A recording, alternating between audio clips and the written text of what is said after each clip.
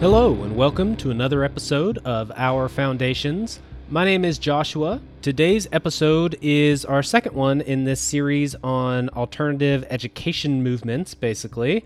And this one will specifically be on homeschooling and learning methods and techniques and systems. So I'll start off with the reasons why someone may choose to go this route, as well as some of the common reasons why people choose not to pursue this option. And then I get into the specific methods and systems that many people use related to basically how are you going to teach, how are they going to learn, this kind of stuff. So I'll talk about things like school at home, unit studies, classical education models, Charlotte Mason, Montessori, Waldorf, unschooling. I'll go over all these, what they are, why people go these routes, some of the pros and cons, that kind of stuff. And as I go through all of these different things, hopefully, again, those of you who have no connection with kids or children, hopefully you can still learn from this presentation on learning methods and learning techniques and learning environments. You can use it yourself. Hopefully you can recognize some shortfalls in your own education, that kind of thing. So hopefully this is useful for you as well to still pull out some nuggets from that. So to begin with, why would people choose to homeschool their children? Well, you've got the obvious reasons why that I've covered in this podcast about many of the failings and some of the corrupt issues with the founding of the modern education system. But beyond that, some other reasons would be that some parents want to choose the methods of education for their children. Some want to specifically choose the curriculum that their children will be learning. Some want control over the environment, both from the standpoint of the educational environment that they are learning in, as well as the standpoint of the influences that their kids might be exposed to, some of the negative aspects of being at school, such as bullying and things like this, and as well as some of the information that the state may push on public schools that a parent may not want their kid to be exposed to. Another benefit of homeschooling is that you have increased individualized attention on each student instead of them just being one among 20 in each class by many different teachers who don't really know them very well. You basically have a lot of one-on-one time and one-on-one custom educational content per kid, so that can be a very major benefit. There's also a bigger impact on teaching morality. Morality is not something that's generally taught in schools. That's usually left to the parents. And if you, as a parent, have control over your kid's entire education, you can wrap that into their education as a whole, as a model. And so you can bring in things like that. If you are a Christian, for example, you can bring in biblical studies and principles into your teaching methods. So you can incorporate some of the things that you want to be incorporated, maybe discipline and maybe self-responsibility, these types of things that are not really highlighted in a public setting. And so that brings us to the question of why not do this? If it's really that much better for kids and the school system really does have this many problems, why wouldn't someone choose this? Well, I'm going to give you some of the common reasons, and I'm going to pretty much debunk them from a perspective. But keep in mind, I'm not saying that homeschooling is for everyone.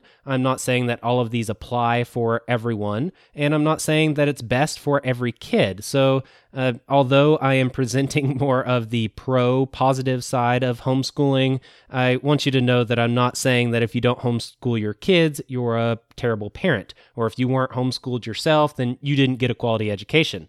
There are many, many different factors and variables involved, and so that is not something I can make a blanket statement on. But to get into some of the common why nots, you've got, I'm not qualified. So teachers are qualified, they went to school for this, but I didn't, so I can't handle that. Well, my argument would be you can get qualified, you can educate yourself, you can even get a certification, and that's something you have the power to do. You also, in most homeschooling systems, are going to be more of a guide instead of someone who is filling your child with information.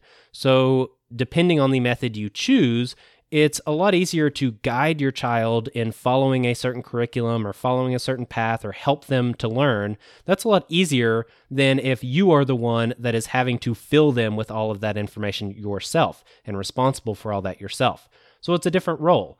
Another aspect is that the standard for teachers is actually not really all that high. So if you yourself have a bachelor's degree and you do some self-education in things like learning techniques and different curriculums and stuff, then you should be on par with most teachers, if not above them. And so, yeah, there's that aspect as well. Another reason why some people choose not to is because of their job. You have maybe a family with both parents who work, and they don't consider that they have enough money outside of that, and that may be true. However, you often would have the opportunity to consolidate, to maybe move to a smaller home, to decrease your bills, drive an older car. You can make some sacrifices like that. You can incorporate some of the ideas I talked about in the series on agorism. I brought up many different opportunities for saving money and living a lifestyle that is much cheaper. Maybe you can incorporate stuff like that. But overall, the question is, what is more important to you and your family? Is it more important to have these things that cause you to have a higher budget? Or is it more important to educate your children in a specific way? And that's not really a trick question. Sometimes it is more important to live a certain lifestyle than it is to specifically control the entirety of your child's education. And sometimes it's the opposite. So it depends on what you value more and what you want for your family and that type of stuff. So that is a question to ask yourself. Another common worry is that their kids won't be socialized. Well, actually, there are many different options for socialization. I'll mention some of those in later sections of the podcast, but there are plenty of co-ops, there's plenty of homeschooling groups, there are plenty of activities they can be involved in and extracurriculars, and so they do have the opportunity to be completely socialized. They are not going to be restricted to be at home 8 hours a day, every day, and never be around other kids. You could do that if you wanted to, but ideally, you are not going to do that to your children, and they will be plenty socialized. So another common viewpoint is that, well, public school was good enough for me, and so it's good enough for my kid or anybody's kid. Well, technically that's a fallacious argument. That's not actually addressing the issue. Yes, you may consider it to be good enough for you, but does that actually mean it's the best thing for your child? It doesn't address that issue. It doesn't actually really address anything. It's a fallacious argument. I've talked about fallacious arguments, and I will not again. So, you're going to have to come up with a better reason than that. The next would be that parents want their kids to fit in. They don't want them to be weird. They don't want them to be those kids that get left out. Well, if that is your viewpoint, then you are definitely prioritizing conformity over individualism. You are prioritizing suppression of your kids' individual uniqueness over expression of their individual uniqueness. And just be aware of that. That may be something you want to do. Maybe you do think it's more important that your children grow up and fit in society and act like everybody else does, and that might be your priority. Or it may be that you want to highlight their individual characteristics and have those stand out, even if they are maybe a little weird or unique or eccentric. And so that's your preference, and you work that out as you see fit, but be aware of that.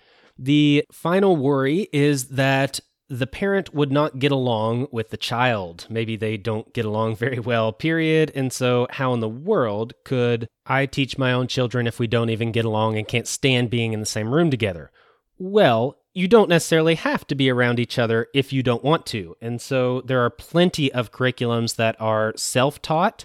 There are plenty of options like co-ops, like I mentioned, where you actually go somewhere with your kid and they learn from other parents, usually in other sources. You can pay for classes. There's lots of options that do not involve you specifically being one-on-one teaching your kid all day, every day. And so that's not necessarily something that would be a game changer or something that would completely cancel out this idea. But you should consider that. And you should consider all these things. Just because I come up with reasons why you could technically make it work, that does not mean that it's the best choice for you. It's still not for everyone. It's not for every parent. It's not for every child.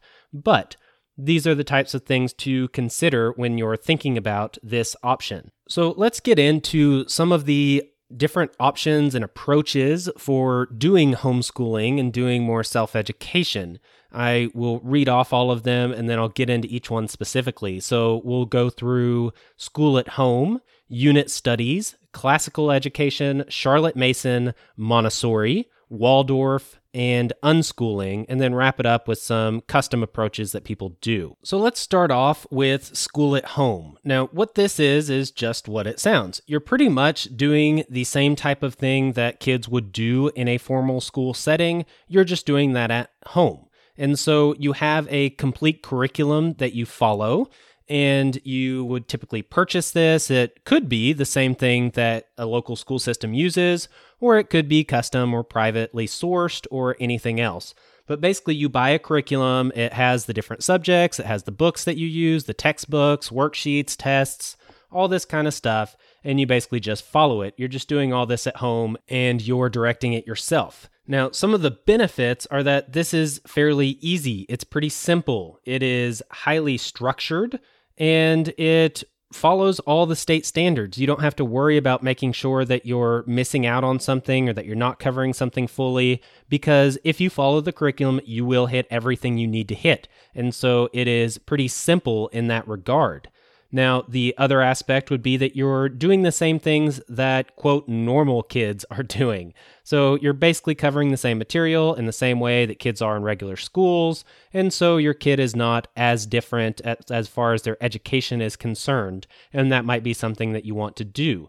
Some of the negatives are that it's fairly expensive because you have to buy this curriculum, you have to buy all these textbooks, and that can cost a lot of money. It's also fairly restrictive because you're needing to follow a specific curriculum. It has everything laid out, and it has a specific route that you follow, a specific outline, and specific work. So that's not something that you do on your own or that your child directs themselves, but rather they are told what to do and they do it. That's it. So it's not very adaptive.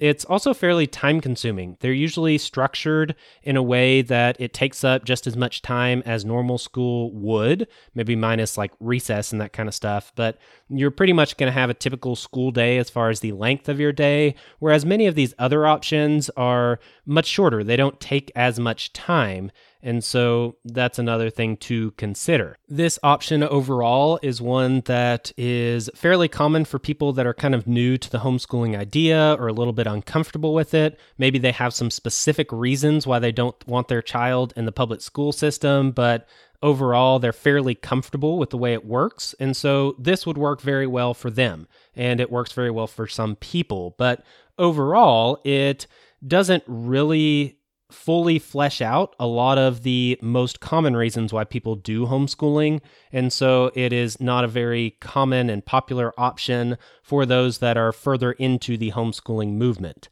Now, the next option that I'll talk about is unit studies.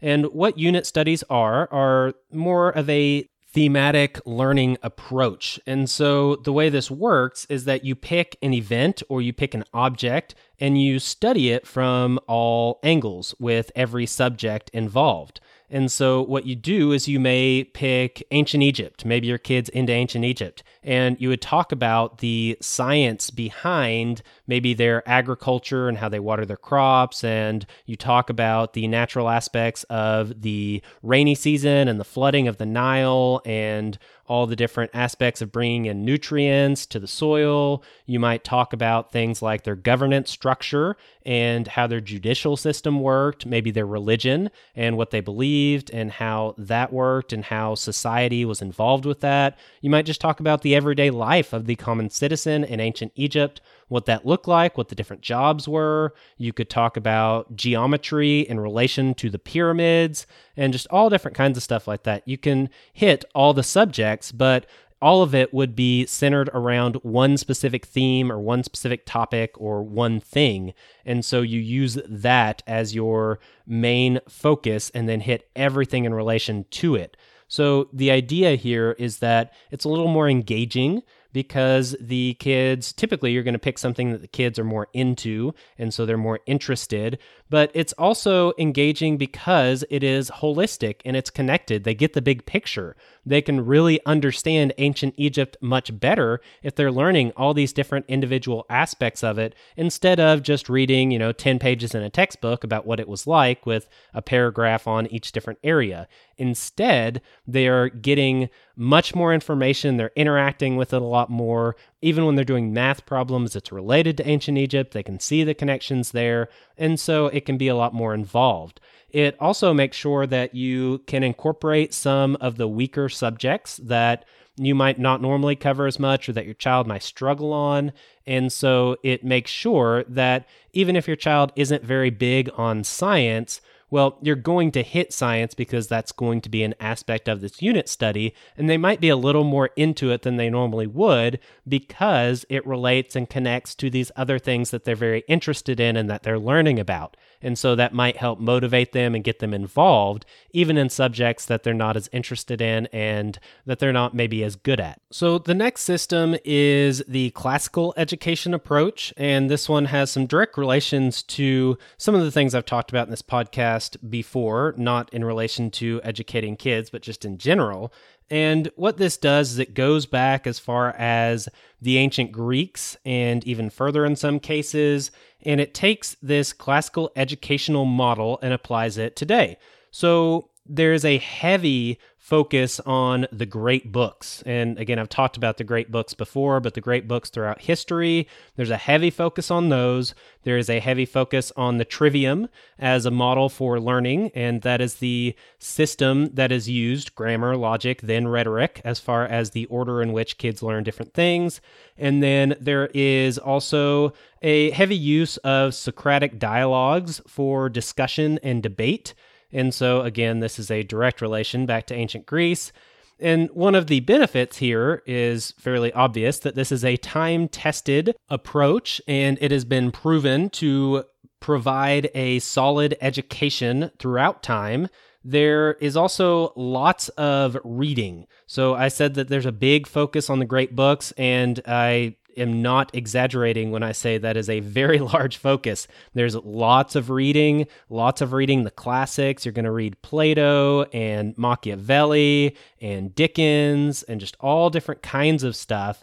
And that is a very heavy focus. So that could be a really good thing, or that could be considered kind of a negative, depending on your view on that kind of thing. So that's something to consider.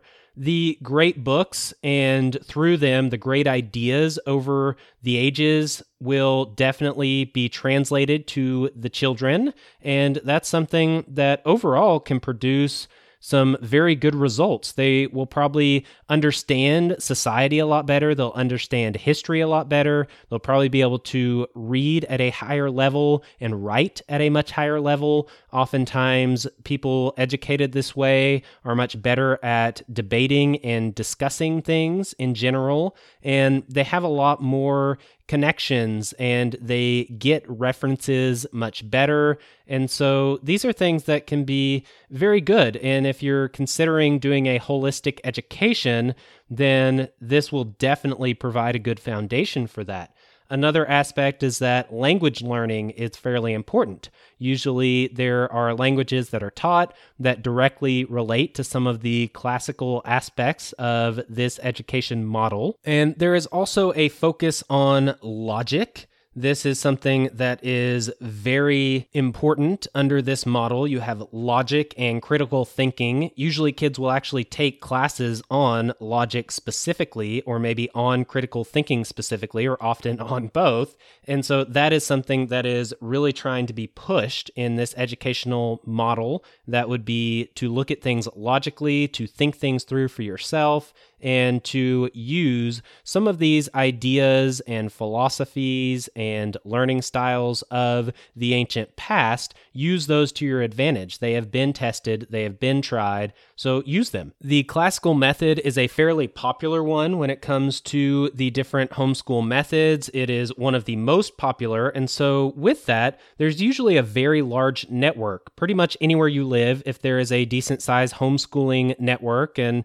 they exist all over the place nowadays, except for, I guess, in countries where homeschooling is still illegal, but there is often a large network of people that are also doing classical education. And so that's something that you can find some good resources through. You can do some good co-ops and kind of talk to parents that are also going through the same things, teaching the same things. You can partner up with other kids that are learning the same stuff and need to take the same classes. And so that's often something that's done where kids will join up and take classes together that are all going through similar curriculum and all from a homeschooling perspective.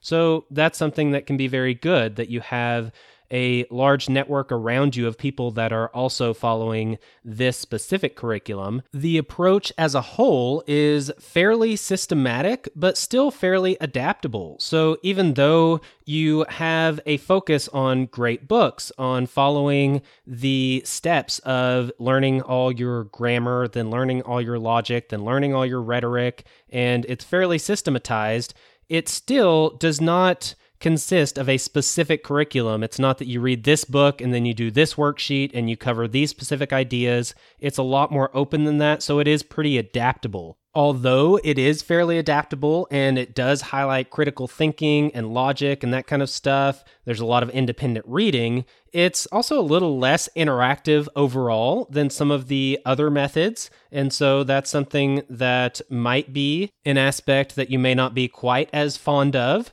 It also is not always very practical knowledge. So although I would probably personally argue that thinking for yourself and using logic and being aware of many of the ideologies and philosophies throughout time, I would consider those to be very beneficial. They might not translate as well to a desk job at a corporation. That stuff might not matter one bit. If you are going to be coding software, it probably doesn't make much of a difference if you understand Plato and Socrates, or if you don't, or if you've never even heard of them, it probably doesn't affect your job at all. And so some people would argue that a lot of the education and a lot of the knowledge and a lot of the learning is on stuff that's not quite as practical. So that's one of the other complaints there. The next system that I'll talk about is Charlotte Mason. Now, this one, along with Montessori, along with Waldorf, they all have their histories and their founders and that kind of stuff, and I'm not really going to get into any of that. I'm basically just going to stick with what it is and what it looks like.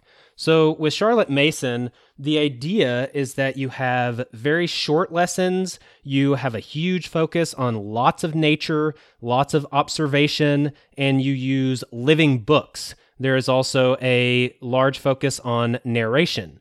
So with all this, what it looks like is that there's a lot of being outside. Usually at a young age, she recommends that you have your kids outside up to 8 hours a day. So a whole lot of outside time. There's a lot of nature walks. And with that comes a lot of journaling. There is narration where you have your kids tell you about the things that they see. They are writing it down. They're drawing pictures of the birds they see. You can, do some education and some teaching related to the things they're noticing. It really helps with observation. They learn how to notice things and how to see the differences and notice the changes, and really helps them be more aware of their surroundings.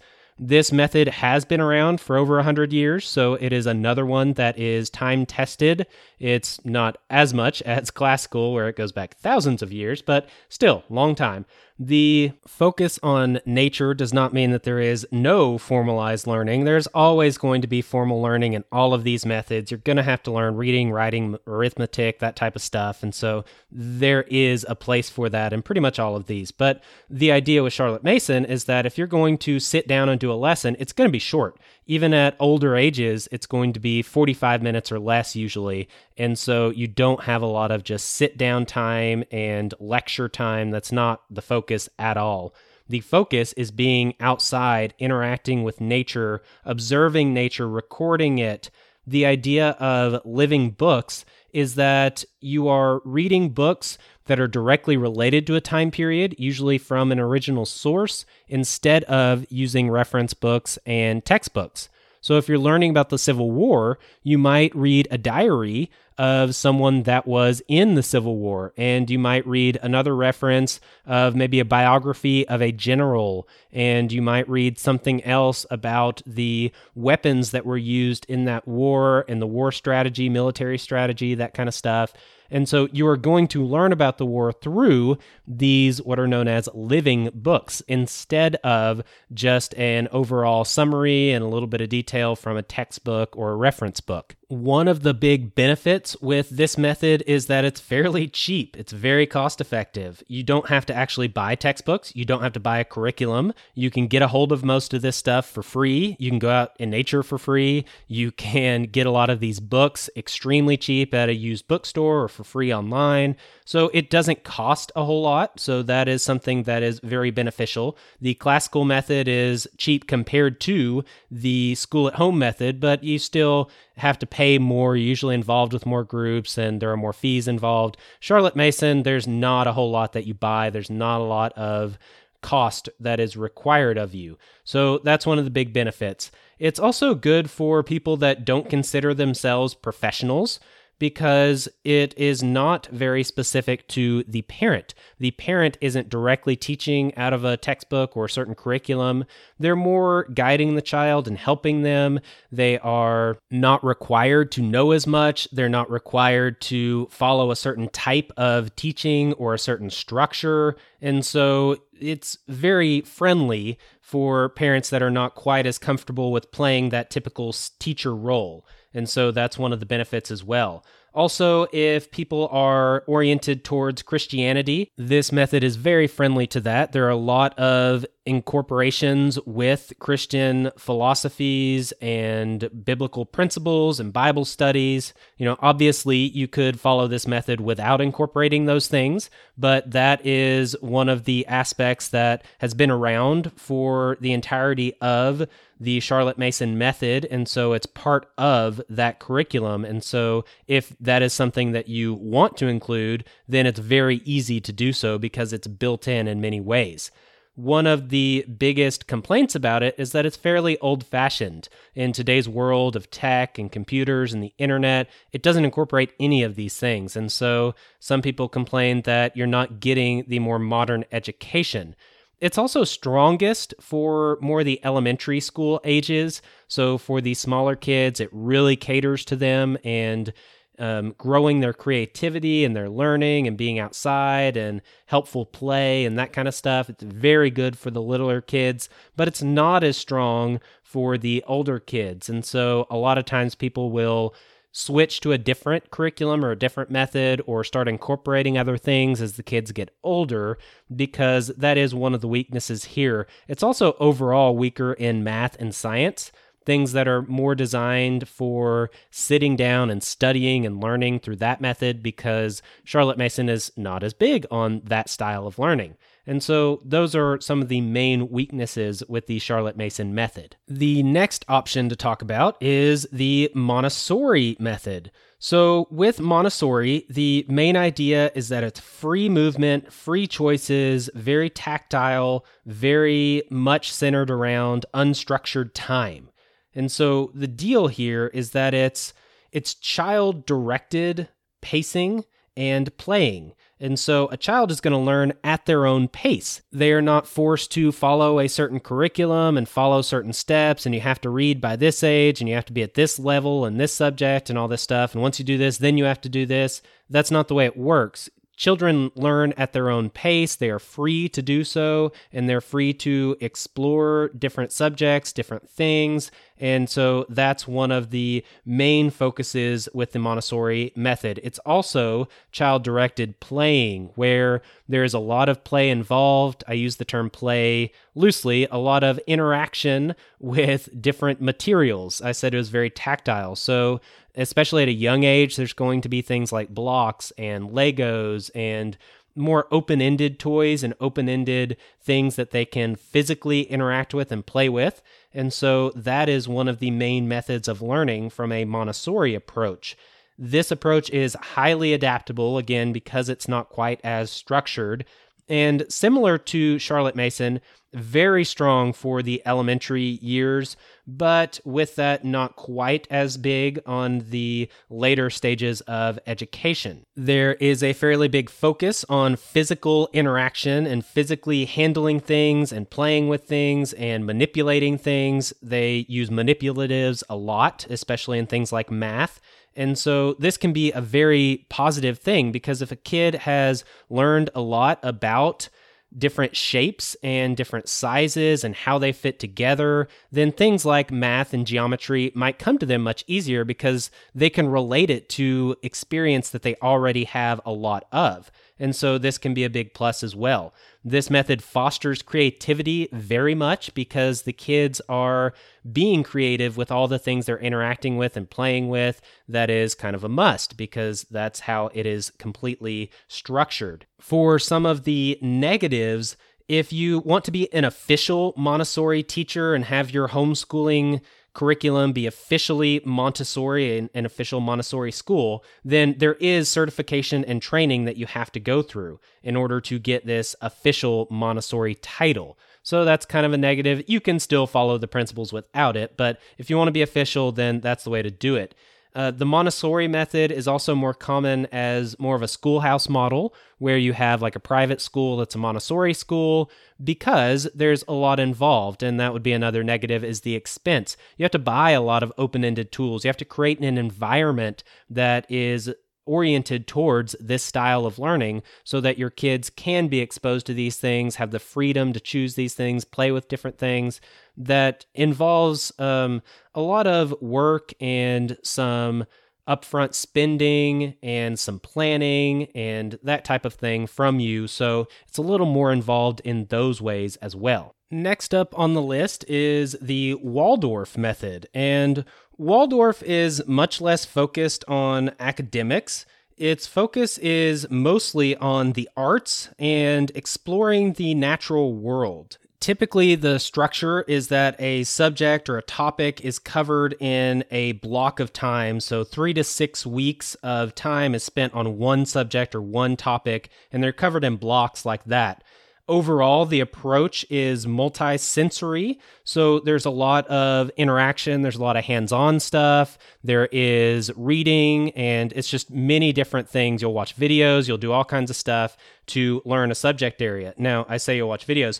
It actually discourages media use, so that is not a common way, but that does get incorporated by a lot of people because it's trying to take this multisensory approach, and you can expand that to more modern times by including some tech. But overall, there's not a lot of media, not a lot of screens. It definitely looks down on those aspects of learning. Now, I said that they read books. Well, kids are not going to read a textbook. As they get older and go into the middle school and high school years, they're actually going to create their own books. And that is a project that they'll do. It helps them to interact with the material, to really understand it. They organize it, and they create their own books. And that's kind of a method of learning and a project that they're associated with. Imagination is highly encouraged, as is ethics and social responsibility. So again, there's a big focus on the liberal arts. There's a focus on music and art and crafts and this kind of stuff. And so you get a lot more creativity and imagination, especially at the younger ages related to this stuff. But it also focuses a lot on social responsibility and ethics, and this kind of stuff as well is definitely highlighted in this approach. Some of the highlights that I've heard from parents who have done the Waldorf method and things that they've said other people have commented to them about their children is that they've noticed that their children are very balanced, that they have many different skill sets and many different capabilities, and that this is a standout thing that they notice is much greater than many other kids. One example was that one lady's kids can crochet and they can paint, and they can play piano, and they also have knowledge in many other aspects of things like cooking and all kinds of stuff that you don't learn in school. In public school, you're not going to learn any of that stuff, but this child is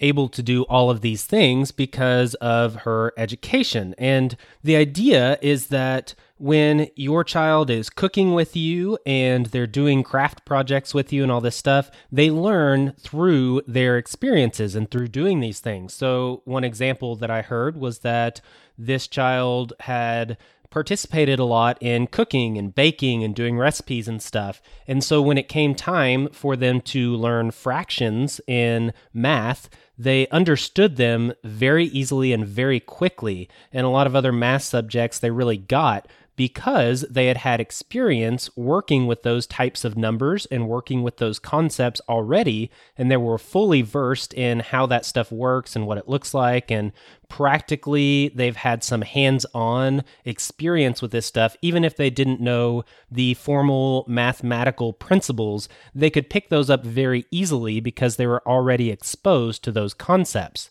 And so this is kind of the model that the Waldorf method uses. In fact, academics are not actually incorporated until a child hits about 7 years old or elementary school age. Before then, they're not working on reading, they're not working on writing, they're not working on math, they're not working on any of these basic things, which is very different than most other children. Instead, they're focused on play and experience, and then they start introducing some of these more formal academics after that.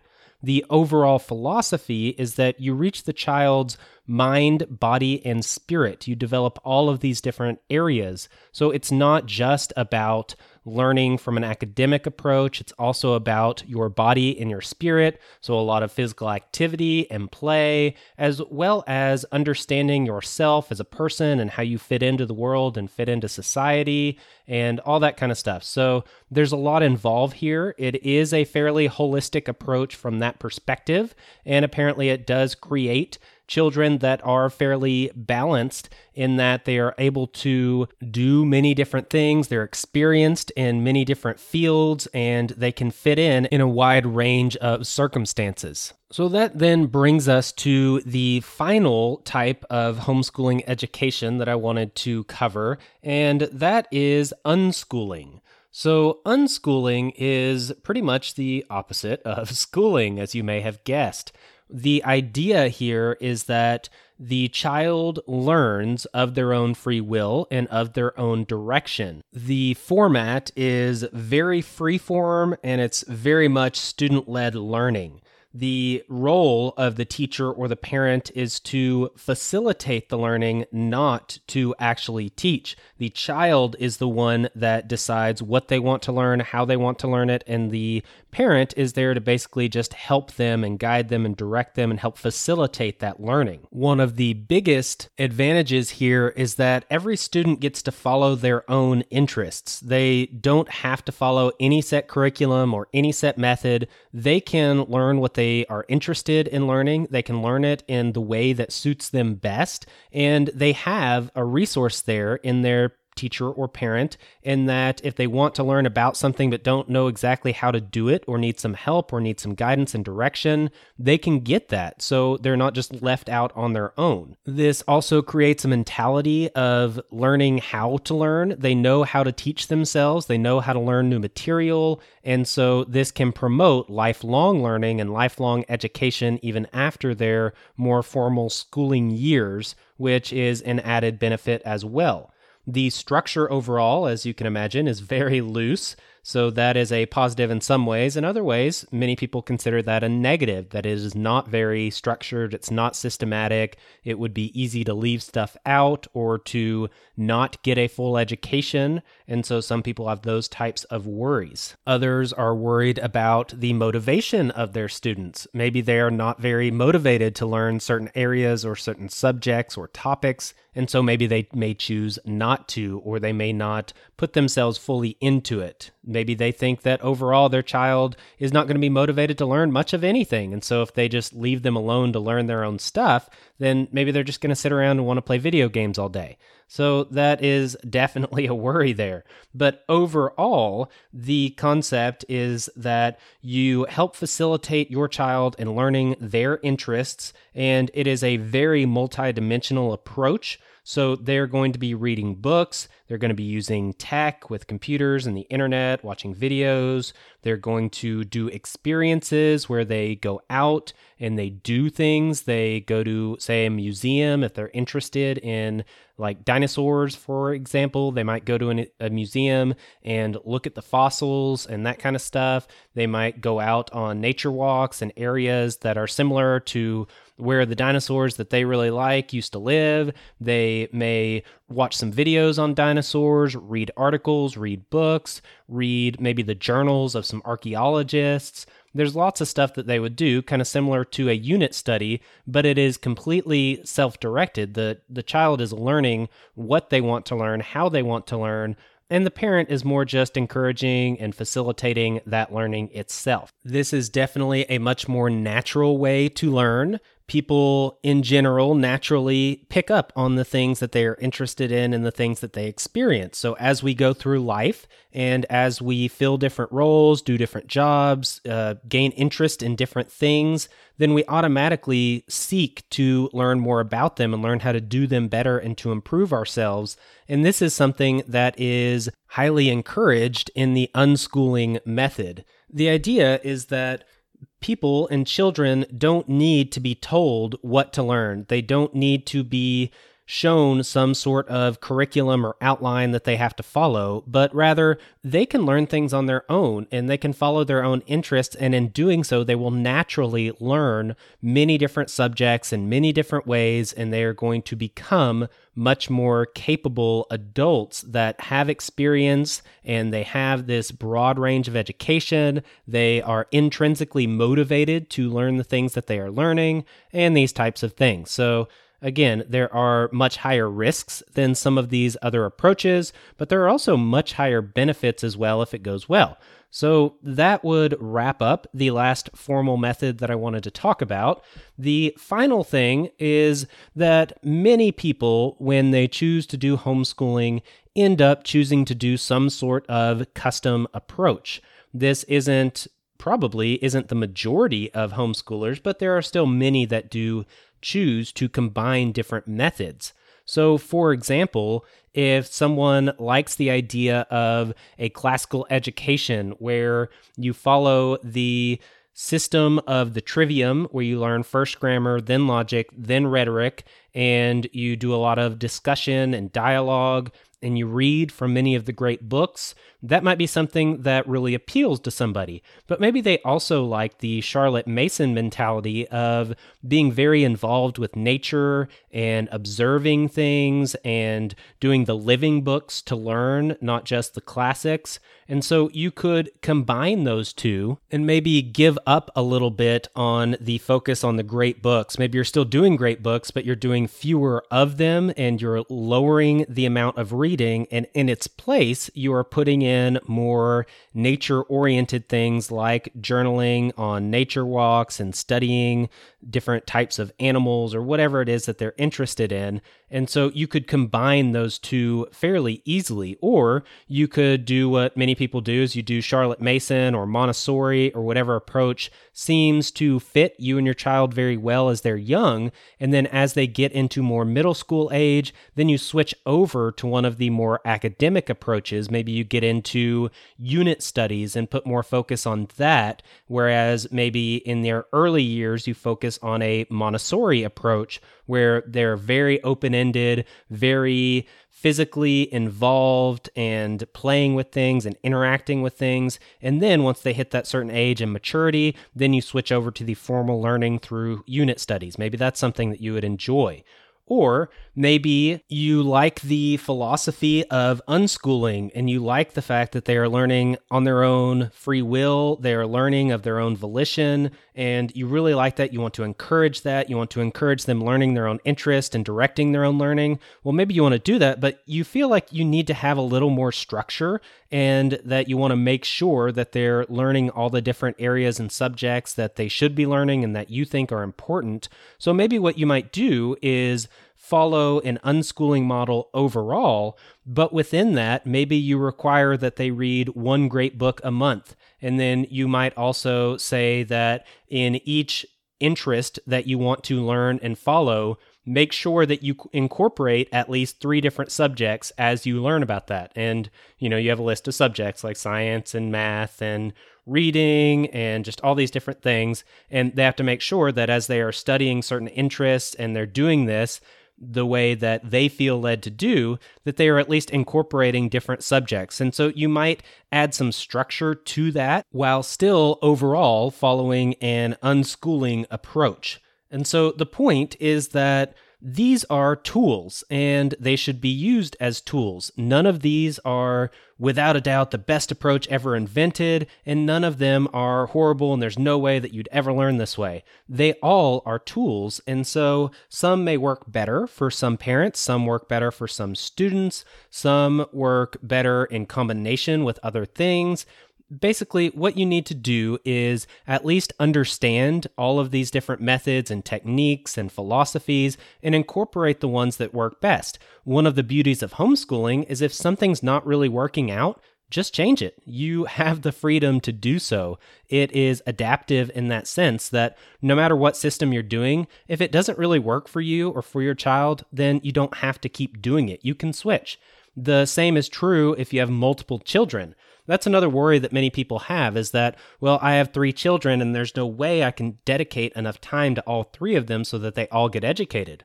Well, the reality is if they're in school, they are 3 out of the 20 kids that each one teacher is teaching. So they're going to get a lot more direct attention with a 1-to-3 ratio of teacher to student versus the typical schooling scenario of a 1 to probably 20 or 30 ratio of teachers to students. And so that's something that probably would still work out in the child's benefit. But in addition to that, every child is different. So you may have one child that responds very well to the unschooling approach. They're very intrinsically motivated. They have many interests. They have no problem motivating themselves to learn and teaching themselves. But then your next child might prefer structure. Maybe there's someone that really likes structure. They really like systems. They really like things that are consistent. And so maybe something more like a unit study or a classical education approach might fit them better. You might have one that really loves to read and they really love philosophy, and the classical education model might really fit them extremely well. Whereas another child that is much more hands-on, likes working with their hands, they're very creative, they like building things and creating things, then maybe the Montessori approach might work very well for that child. And that's the point, is that not only can you adjust the curriculum or the method according to what is working and what isn't working, you can also adjust it according to which child you are educating if you have multiple children. And so overall, the homeschooling approach is one that ideally gives the overall best education and best opportunity to every child in a way that is catered and customized to them specifically. If they're big on socialization, then take advantage of the co-ops and the networks in your area. Take advantage of the different groups. There are usually groups that do kayaking and hiking and backpacking, that kind of stuff, that are homeschool groups, as well as there are sports. Most homeschool areas have a specific sports team.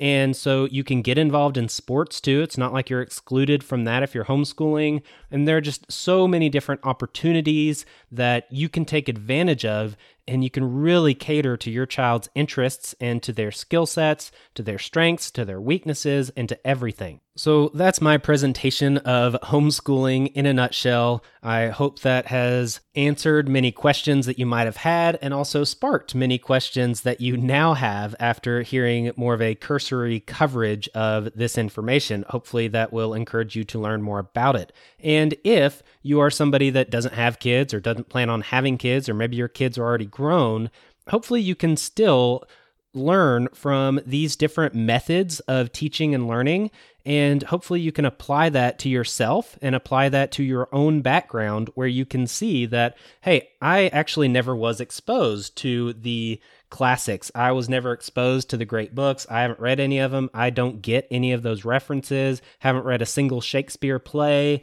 and so that's a weakness of mine that I might need to remedy. Or maybe as you've gotten older, you've realized that you're really into hands-on stuff. Maybe you're really into doing projects and you enjoy woodworking and working around the house, and that's something that you've really gotten into, even though you didn't really have any of that in your formal education. And so as you can recognize that, you can incorporate that more into your life. And if you have something else you're going to learn, even if it's like on the job type stuff, then maybe you can find a way to learn that in a hands-on format. And so you can recognize that style of learning that works best for you. I have really learned a whole lot about myself and gaps that I have. I have gotten very into things like gardening and homesteading and permaculture, which I had virtually zero exposure to until probably the past maybe 10 years or less. I also totally missed out on all of the great books. I never read Plato. I never read Shakespeare. I never read any of the famous classic novels. And so that's a gap that I have been filling in since then. And I have recognized and I have really found the value as I have been adding those things back in and filling those gaps that I had. So I'm going to wrap up this episode here. Hopefully you will come back next time for the episode on college alternatives, where we'll talk about different programs and options and opportunities for learning and educating yourself and preparing yourself for a career and for the workforce without having to waste 4 years of your life and go thousands of dollars into debt. There are many other options that by some perspectives are much more beneficial than going to college. So at least be aware of what those are. And this also starts incorporating more of what would be more practical for older people as well, educating themselves or changing careers and stuff. So that's something that should be very beneficial, and hopefully you'll enjoy that as well. I will insert a reminder here that I haven't mentioned recently in the past few episodes, that this podcast as a whole, Our Foundations, is intended to be listened to chronologically so that you can build on the information in previous episodes. They do relate to each other, and so ideally you would go back to episode 1 if you are just jumping in on this episode, and you will really get a lot of stuff that ties into these types of topics. The podcast as a whole covers everything related to government and political theory and money and economics and education of all kinds. And so these things do actually tie in together very thoroughly, even when you would never think that there would be a connection between two of these groups. And so if you are able to take a big picture approach and go back and see how these things first began, how they evolved, how they got to where they are, and what's wrong with the systems that exist today, then you can really, like, for example, in this episode, you can really understand why homeschooling is so important and why it really should be considered very high on the list if you are thinking of educating your children, and why it is very important to know how to learn yourself and recognize these things within yourself as far as gaps in your own education and what styles work best for you and all this kind of stuff. So ideally, you would listen to the podcast, at least this first season, in its entirety chronologically from the beginning. And this is a reminder that that is the way that season 1 is structured for this podcast. In relation to education, I've talked about how the education system came up, different philosophies, some corruption and conspiracy in how the current educational system was founded, and many of the issues and problems in the public school system. And I've gone over all this stuff that does directly relate to this current series on education as a whole. So hopefully you will do that if you haven't already. Also, if you have not already, please leave a rating, and if possible and you're willing to, please leave a review. That's very helpful. Thank you for those of you that have. Also, please feel free to send me feedback or ask questions or ask for more resources via the email address, and that is ourfoundations@protonmail.com. These links will be in the show notes as well. You can also follow on Twitter @FoundationsPC, and there is the website that you can go to that has a list of some of the resources that I used. It has an outline of the entire season 1 of the podcast and has some more information that might be useful for you or you might be interested in. There's also the Patreon page if you want to support financially. You can join our other patron that financially supports this podcast and helps pay for the hosting fees and for resources, like if I'm buying an audiobook, for research, that kind of stuff. And that is extremely helpful. And thank you very much for anyone that chooses to go to the Patreon page at patreon.com/ourfoundations. Thank you very much for all of your support of all different kinds, for all of you. Thank you for just listening. That is supportive enough to see the numbers of the people that are listening to this podcast regularly. That is very encouraging. Thank you very much. With that, I'm out. Peace. Thank you for listening. Goodbye.